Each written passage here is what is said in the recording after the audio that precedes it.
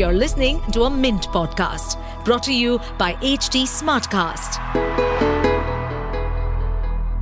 Hi, I'm Shouvik. I'm Leslie Deepti, And I'm Deepti Ahuja. You're listening to Mint Techcetra, a podcast where we will talk about important developments in technology and how they will transform our lives, work, and play as we know it.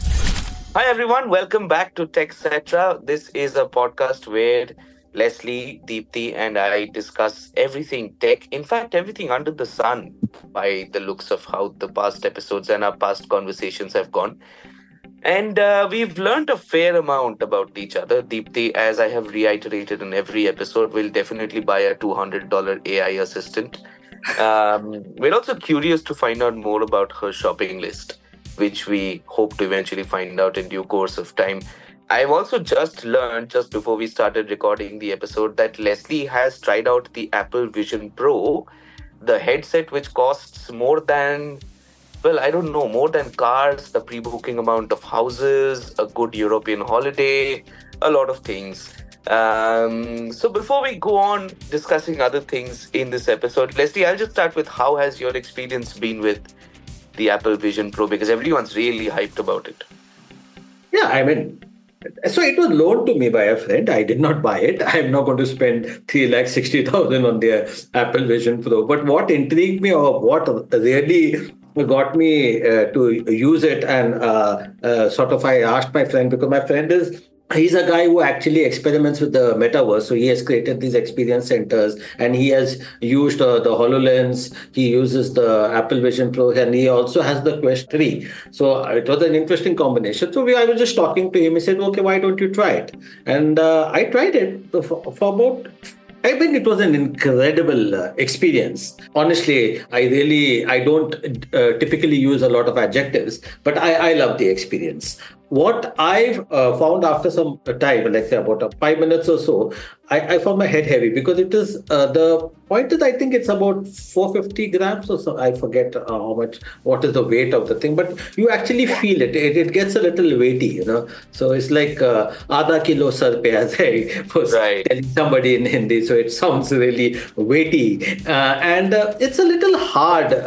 So while the experience is incredible, I don't know how long I could have managed it. And then afterwards, I was reading some reviews of it, including, it was very surprising. What actually got me to ask my friend to loan the Vision Pro was this talk by Mark Zuckerberg. So where Mark Zuckerberg has become a reviewer, a tech reviewer. So tech reviewers, be aware, those who actually review gadgets. First you had ChatGPT, which was taking away journalist jobs. Now I think Zuckerberg will take away the rest of it. He'll take away the tech reviewer's job. But jokes apart. So he was talking, giving a sort of a lowdown on, this Vision Pro versus the Quest 3. Now, of course, he keeps on, as was expected, he would have a clearly a biased view at his. I can see a clear conflict of interest, but then you won't expect a balanced view when Zuckerberg is talking. So he was talking about, the price versus thing. So clearly, when you look at a 46 or 50,000 in Indian rupees, the Quest 3, and compare it with something like 360,000, a Vision Pro headset, obviously there's a big difference. But Zuckerberg, anybody can go to YouTube and listen to that stuff where I think he was a little charitable only in a few sections where he said, oh, the screen is slightly better, but this is better. So it was a hilarious kind of review. Yeah. But what I was, when I was talking to my friend, who, as I said, uses it for, like in the metaverse, and I asked him the application. So he told me a very interesting thing. He said, when you look at the Vision Pro, it is more suited to the virtual reality and this extended, so spatial kind of thing. Whereas the Quest 3 actually can give you mixed reality. So you have virtual reality, augmented reality. So it's more suited to those kind of tasks. And he also was explaining that he's saying when you use the Vision Pro, he's saying you can actually lie down and watch things, and the images won't get distorted. Whereas because you're dealing with mixed reality in the headset, Quest 3, Quest. yeah, you have limitations of the thing. So I found those observations very, very interesting, and I tried it. So I just, sort of lay down on the bed, and I could actually really experience the Vision Pro stuff, which I was, of course, and you have the App Store, you can download some apps depending on the pricing and all that. So I would say probably you'll have to give it some time, to mature. To become mature. And they somehow have to figure out a way to reduce the weight. Right. It's interesting because what Mark Zuckerberg exactly said, I have it open in front of me here. And Zuckerberg's exact word was that it's not just that the Quest 3 is better value, it is a better product, period. No, I wouldn't go that far. A better value. Yeah. But see, again, as I said, mixed reality versus the virtual reality, VR kind of headset. So I am not too sure about whether it is a better product. Right. And in fact, Mark also brought in this entire open model thing that, we're going to build it with support for a bigger ecosystem. Apple's going to work just with Apple devices. Deepti, we're going to come to you. Now that we know that your shopping list has a $200 I knew it. Transcoder. Do we add another $4,000 to it or not? No, absolutely not. I'm not a little kid who would just look at shiny objects and go like, oh, I want. I'm not like that. No, I don't. But you watch a lot of movies. You like gaming. You like that. So, the Vision Pro is an amazing. It can give you a 70-inch screen. You can just increase the size of the screens. Imagine the kind of experience. It's incredible. No, my concern is more to do with health things. I don't want something that's that heavy on my head, A. And B, I do have I can get dizzy really fast, and I don't want, I've always stayed away from AR, VR, all these kind of things. It's not my cup of tea. I don't, and I think that there are more people like me who probably might suffer from vertigo or, other kind of issues. They might also not want it, at least right now.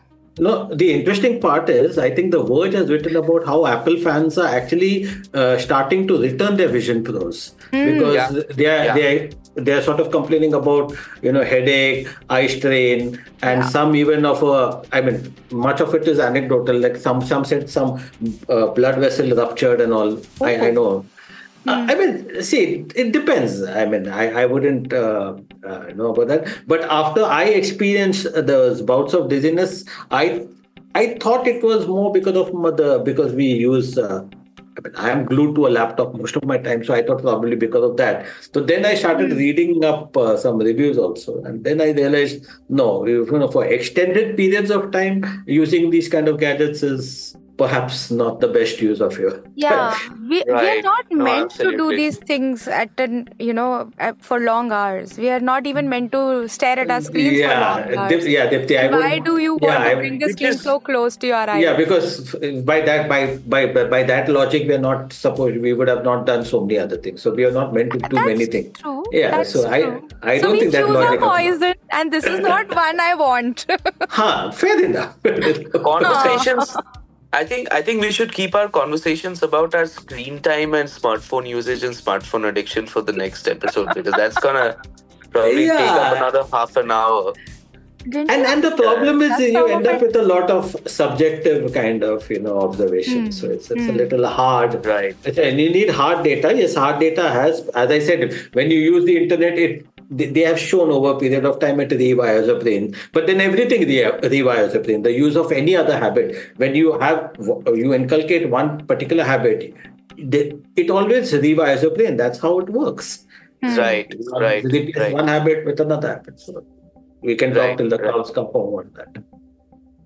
Right. No, absolutely. But in fact, since we are at the topic of devices and new form factor devices and all, a lot of people historically, and I guess Leslie, you would have also reported on this over the years, that one of the key challenges that people have spoken about ever since the time of the Google Glass was that there is a bit of a technical barrier as well as trying to find out whether we can fit in, all the sort of computing power and everything into a glass that is comparable to just a normal pair of spectacles, and then kind of overlay information that is actually required and meaningful. Do you think all of that is really possible, or is that still science fiction, at least for the next couple of decades? It's a very valid question. In fact, actually, if you look at the Rayban, what Meta has done with the Rayban. So for the viewer, for the listeners, basically, so Meta, which was earlier known as Facebook, so Mark Zuckerberg's company, basically had a tie-up with the Rayban. I think it was about 2 years back or something, 2 or 3 years. I don't know the exact date. But now Rayban glasses are really selling. So it's not that the form factor clearly changes. And a lot of computing power has been put in the Rayban. I think the battery is also outside, and people are raving about it. So I know, and I think the sales figures also talk about what they are already doing with it. But having said that, so I had a very interesting conversation with a senior leadership member called Alex from Qualcomm recently. In fact, that interview which I had written about. Now, the interesting part over there, I actually asked him, I said, Alex, what do you feel? At any given point in time, will you see with all these kind of... See, the processors are becoming extremely powerful. Moore's law is still intact despite us, saying that you cannot have so many transistors on a chip. But, the thing of doubling, in some way, the tech companies have found a way of doing that. Now, I asked him, I said, can you really get this kind of power into a contact lens? Right.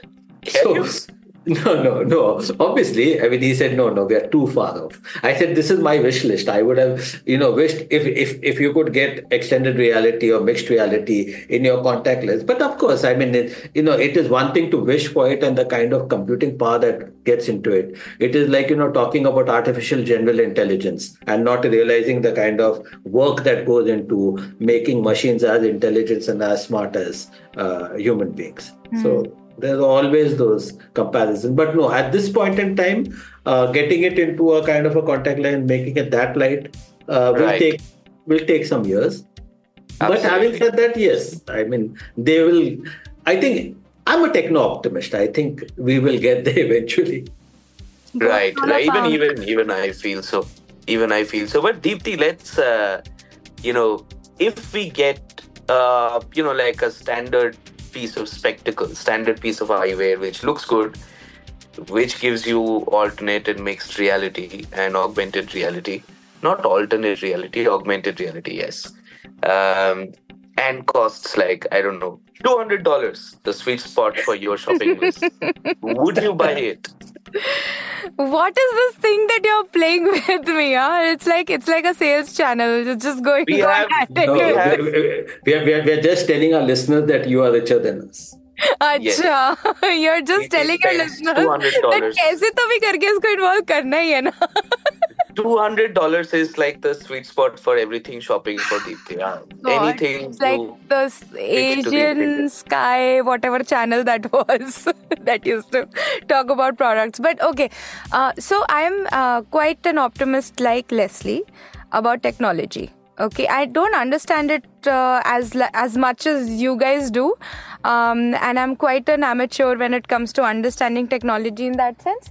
But I am an optimist, and my influence comes again from cinema, right? So there are two lines of thoughts over here. One is the cyberpunk, and the other one is the solar punk side of futuristic. Vision, right? And I'm more keen on the solar punk side of things, where technology does actually help advance humanity. And so if I do get glasses, which also help me with like the basics, where it helps me read better, it helps me do things better. If I need that kind of visual sort of a visual help, right? If I need that. Then there is a mixed reality, AR, VR, which does not harm my health in any way. I'd love to go for it. So I'm all for solar punk, and I'm all for optimistic technology out there. it's good to know that we are all optimists in this space, We at least when it comes get to someone technology. who's actually like totally against it on We can, the we can, podcast. I'm pretty sure there are a host of contrarian voices who say all of this is nonsense. We should get back to the 1970s and read physical newspapers. I do agree, read physical newspapers. I because they actually are like No, in- reading books. I in- can't do Kindle yeah, and stuff. absolutely. In every generation, you have what are known as Luddites, or Yes. you Yeah. always have people who would think, I want to live off the grid. Correct. Yeah. So I'm not saying that it is not possible, but you have to ask yourself, unless you are a kind of an ascetic or a mendicant or something like that, why would you Right. want to live off the Yeah. grid? Because see, I mean, with every generation, you have to think about the positive impact. Every technology is a double-edged sword. Yeah. Let's be Yes. clear about Absolutely. it. Okay, everything. Absolutely. Okay, unless I always say it, like even 3D printing. Now you could make 3D printing guns, for instance. Now Yeah. Right. the point is you can use it for increasing manufacturing Absolutely, output, for making better artifacts, or you can use it to make a gun. Now somebody thought about that. The applications, I think nobody really has a control. The same goes Right. for AI. Same goes for blockchain. Yeah. Same goes for every technology that you have. But having said that, also there's one thing of kind of a school of thought which says that when you make a technology like nuclear power, it destroys. It's not necessary, again, because nuclear power again can be used. It's an amazing source of energy. It can Clean energy, yes. yeah, if it's harnessed, it can be clean energy. So, I mean, it's really hard, I mean, you can empathize with a person who says that, technology is being misused, but it's a way of life. I mean, I don't know. You can't set the clock Ultimately, back. it's us, no, who make use of this technology. Yeah. So we have to have a certain Absolutely. mindset towards it. It's us and it's our Absolutely. responsibility. Yeah. Absolutely. But, and on that regard, in fact, one of the things that I just got reminded of is that I had spoken with, I remember when I used the first headset, which was Samsung's, it was based on the Google Cardboard. It wasn't even sophisticated. And I think this was in 2015, which is almost a decade ago. Wow. It was basic, but it was still fascinating for us because we were like, oh, this is so cool. We can turn Yeah. around and we can shoot lasers and all of that. And I Yeah. remember speaking with a mental health expert at that point who had said that an increasing proliferation of VR and AR devices is going to lead us to greater distractions, which in turn is going to lead to greater problems in the society, reduced attention spans, and so on and so forth. And one of the things that reduced attention spans and increased distractions came up was recently in my conversation with a bunch of cybersecurity companies who said, very interestingly, that a value of almost $1 billion, which are being lost to UPI scams, specifically UPI scams, are happening largely due to distractions and users just keying in their UPI pins while being distracted, thinking that, oh, this is just second nature to us. And I think in January, UPI transactions crossed $220 billion per month. Right. With over 12.5 billion transactions every month. It is ridiculous, the volume. It's 9 times the total volume of all card transactions in India. And that seems fairly alarming because I think between all of us, I'm pretty sure that we all of us know at least one person who's faced such a scam. Yeah. So I mean, there's a saying, that there's a sucker born every minute. Now the problem is you feel bad. Yeah, but I mean, it is a little sad. Just said we know one person at least who's done that. Are you calling them? No. I mean, see, the problem is also, I mean, for instance, RBI has put out a lot of instructions, okay, that, like, say, for instance, in QR codes, literally, if you see RBI has put out instructions, and a lot of celebrities are coming out and telling you that, when you scan a QR code, it is for payment, it is not for receipts. Yeah. Okay, now a simple thing like that. same with OTP. Now, if you're using an OTP with public Wi-Fi, you know that there is nothing called a free lunch. Yeah. Yeah. You're going to have a big issue that there could be somebody who's hacking into your phone. There's somebody who could, like you use the near field communication, because nowadays you have everything on a tap. So you start tapping on the phone and the end of story. You know that you look at these Facebook, the shorts or the TikTok videos also, they'll show you so many cases over there. So it's not that, this is that people aren't aware of it. It is, I think, more important that one could be the distraction part of it. The second is using public Wi-Fi's and cyber cafes and all in certain places. They're still using somebody else's. I've never understood why would you want to use somebody else's laptop to do internet banking. I would be very, very scared about it. Yeah, absolutely. I personally don't even use mobile banking, which I think is pretty secure nowadays. There's a two-factor authentication and all. But I am a little concerned about the kind of data that apps put out. So I'm a little particular about it. Though actually a banking app, anyway, they have all your data, to be fair. So there's really not any special data that you will be giving them that they really don't have with you. And so having said that, a lot of things have been, they have been securing the process. But see, hackers and cyber criminals will always stay a step ahead. So,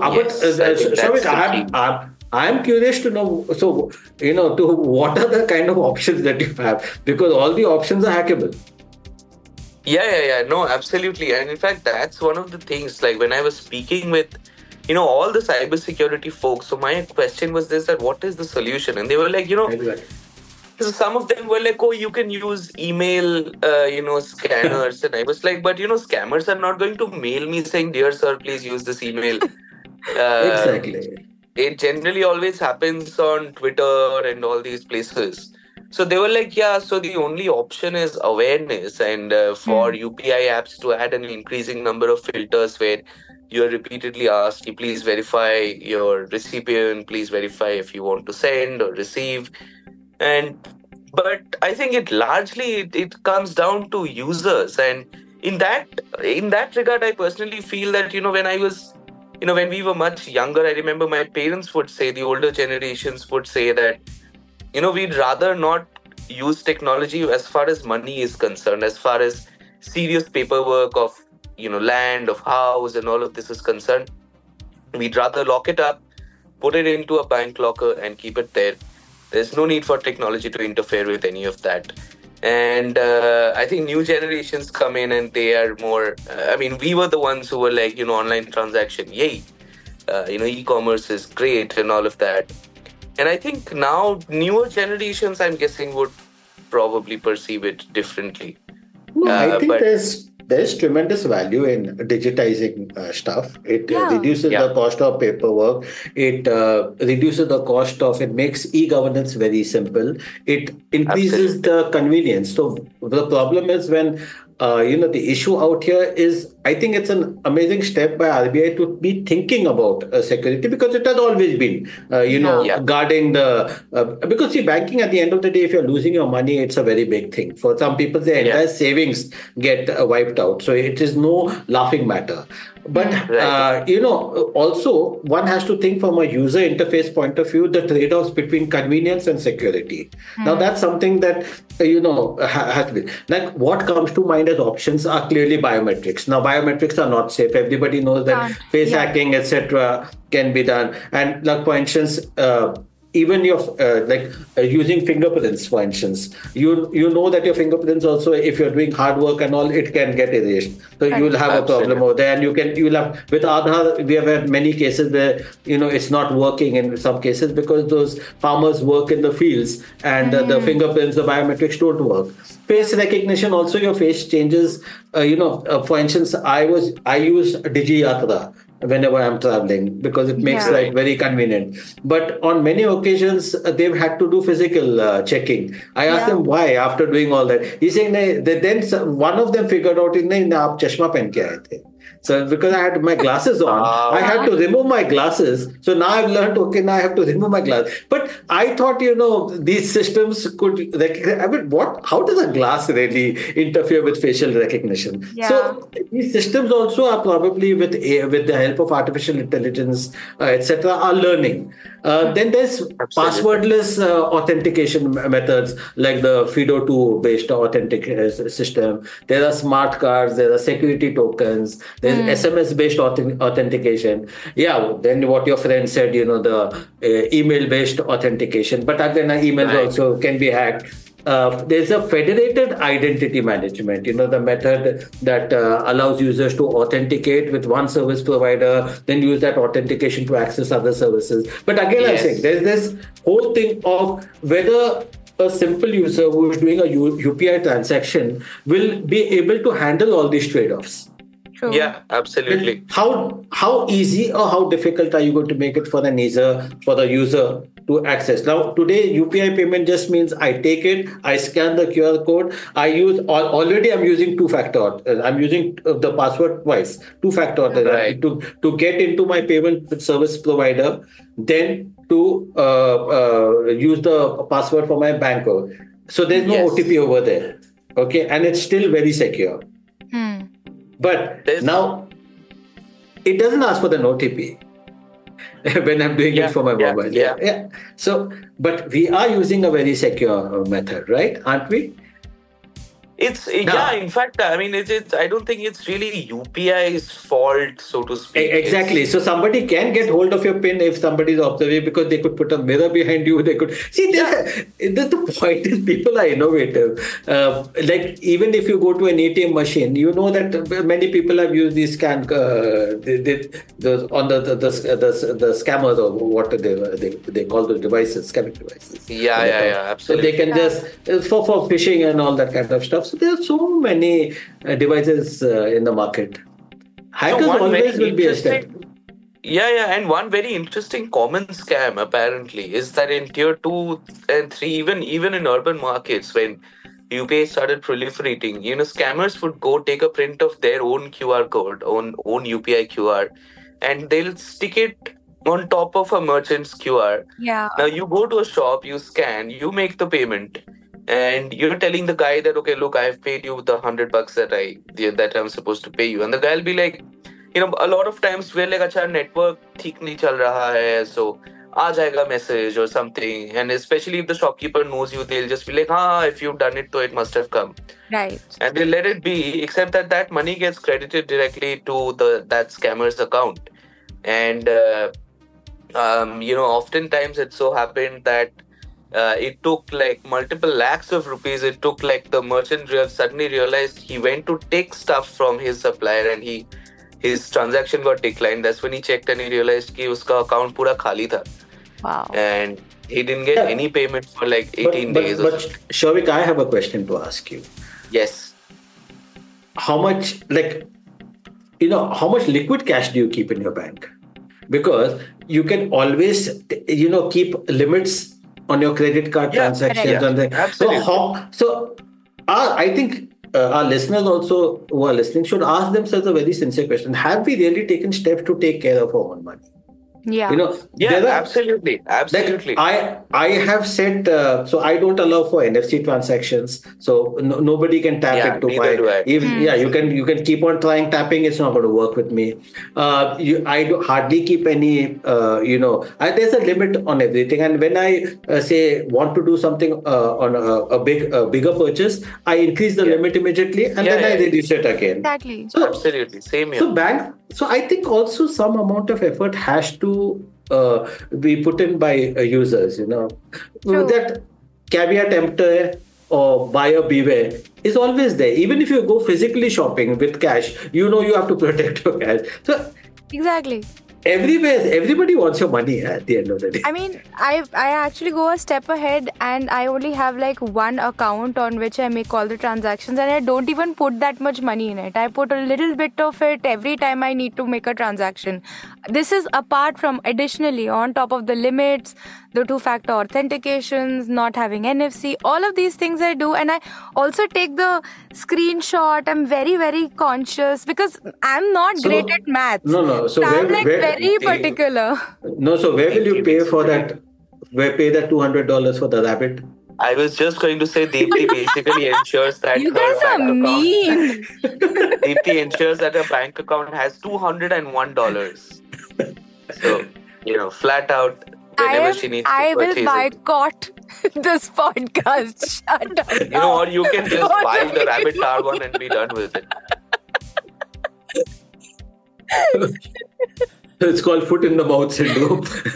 Oh God! But Clearly it wasn't. But you're pushing the foot in the mouth. Okay? But I think.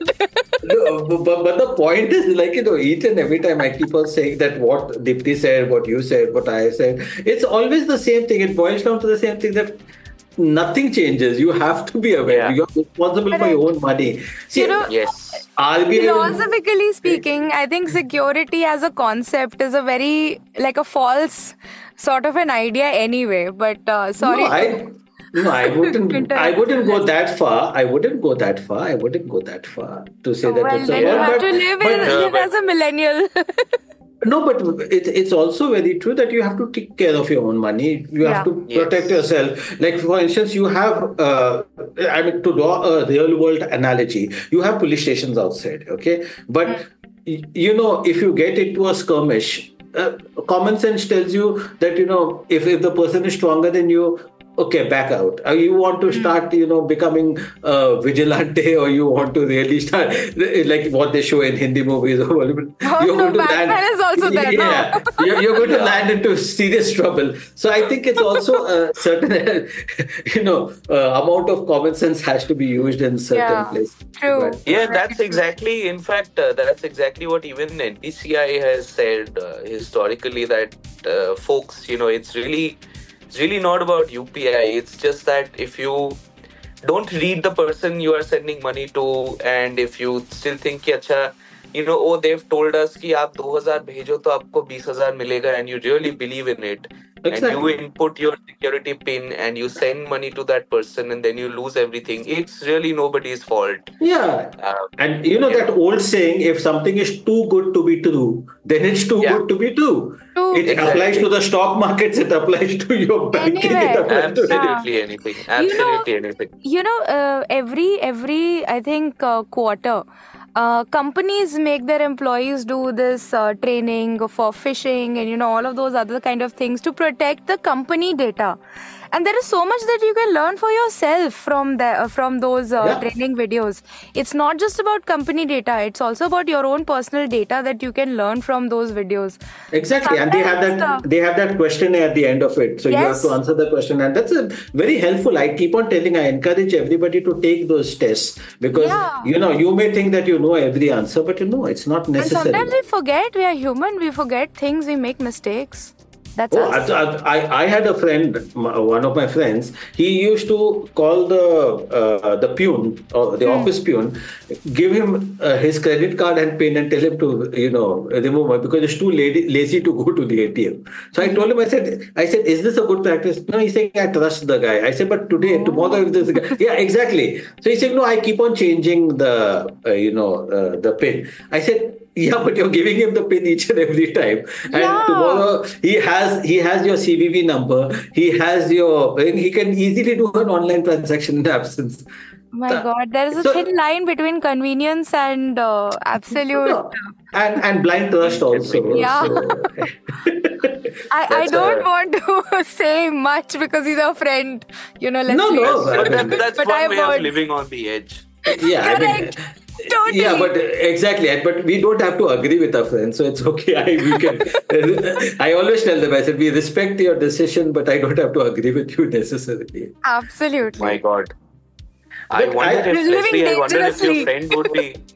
Leslie, I wonder if your friend listens to our podcast. It'll be interesting. Oh, well. We shall reserve that. Even before meeting us, he'll hate us. Shouvik, I came across a very interesting McKinsey study which says basically that this year, Gen Zers, they call them, the Yeah. Gen Z. So many of whom are newly entering the workforce are expected to outnumber baby boomers, at least in the US workplace. I'm sure it will be happen in other places also, like Yeah. places, countries like Japan and all. Even in India, for that matter of fact, though we do have youngsters coming into the workforce. But the interesting part is in their study that Gen Zers or the Gen Z generation have similar expectations and motivations for work as other generations. So they surveyed about 30,000 workers around the world. Okay, this was a McKinsey study. And the Gen Z generation rank meaningful work just as highly as workplace flexibility as a reason for taking up a new job. So this I found very interesting. And again, they made another interesting observation that compare that with boomers who rank compensation first, followed by meaningful work and workplace flexibility. Yeah. Right.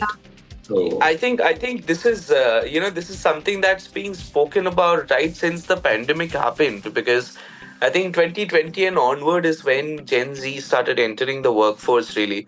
And one of the things that a lot of people spoke about at that time was that Gen Z started working at a time when work from home was a necessity.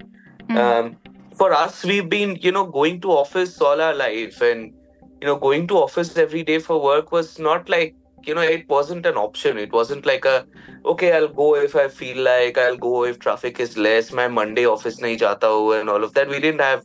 And, for me at my first workplace, we used to have a separate 5 days of allotted work from home days, which were almost like luxuries for, us. But I think Gen Z's kind of skipped that, where for them, working from home became a thing because they would be working from a hill station and they'd be working from a beach in Goa while, sipping on some cocktails. And I think the way they approached work and the way they were introduced to work was so different from us that I don't know, maybe that probably plays a role Actually, in I have a different that. opinion on this. I think Okay. that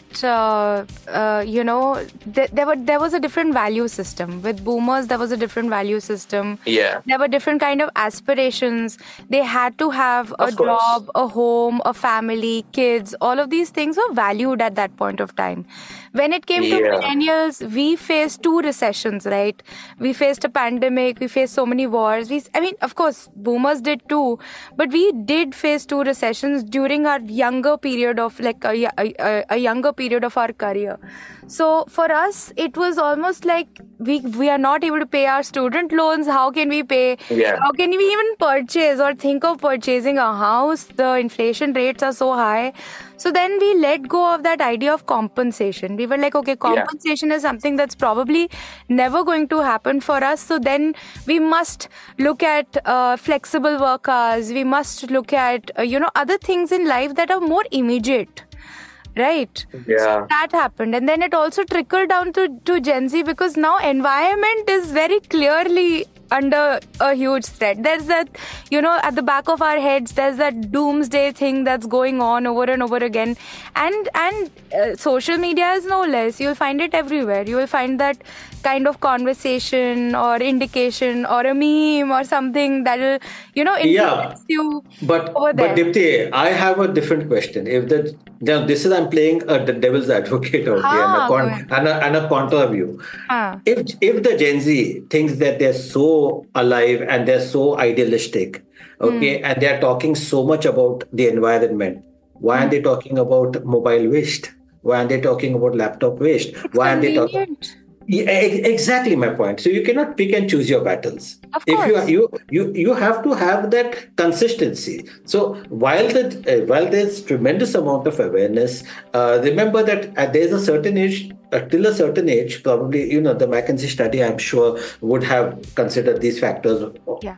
or perhaps may or may not have. But I think it's important to also consider the fact that till the age of 20-25, most youngsters are idealists.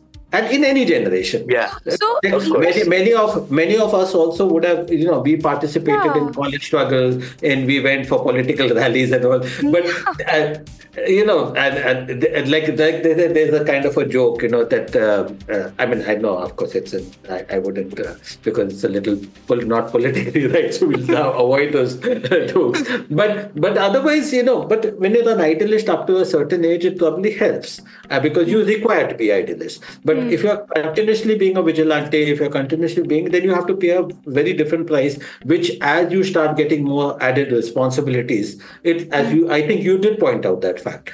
yeah. And Shouvik, to your point of Gen Z being on the beaches and all that, remember that the baby boomer parents are paying for that in many cases. Yeah, absolutely. Yeah. In fact, and I don't know. I mean, I remember at one of my previous, in fact, at my previous workplace, there was an entire conversation with the guy who had just joined in the middle of the pandemic. And on his second day, he just disappeared. And he came back a week later saying that, my Wi-Fi at the guest house that I was staying at kind of broke down. And my dad said, you have to pay to get it fixed out of your budget that I allocated to you. So I couldn't afford it. And he was surprised that we told him that, okay, we don't really need you to do anything else for us. This has got nothing to do with generation. It's just privilege, and every generation has these people. That too. Okay. That too. Yeah, and every generation keeps on bitching about the earlier generation. So That is true. That's not fair. That's also You think Gen Z and Gen Alpha are not going to fight? There's something called Exactly. Gen Alpha also. That's just tailing Gen Z. Okay, Exactly. Before we sign off, I just have one question because I really need to clarify this. What exactly is a baby boomer? I know it's not a chewing gum, but it's all the guy who have retired, the 60 plus kind of the 60 plus kind of stuff. There is a certain category also, like people who are from a certain point to a certain from point. a certain point, so. Yeah, so 60 plus. I think 60 to 65 or something like that. Yeah, so there are boomers, Those and then there are Gen Xers. before. Yeah. There are boomers, there are Gen Xers, there are millennials, there are Gen Millennials, then there is Gen Z, Gen Gen Alpha. Alpha. And right above boomer, there was the great generation. Oh my God, Shouvik is already he's cupping his. So you can think you can think about between Gen Alpha and Gen Z. You'll have the Gen Beta.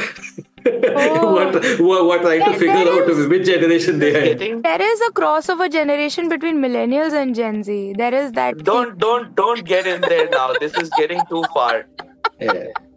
And on that generational note, it is time to end this episode of Techcetra. We're going to continue talking about boomers and Gen Zs and whichever crossover generation that Deepti wanted to talk about.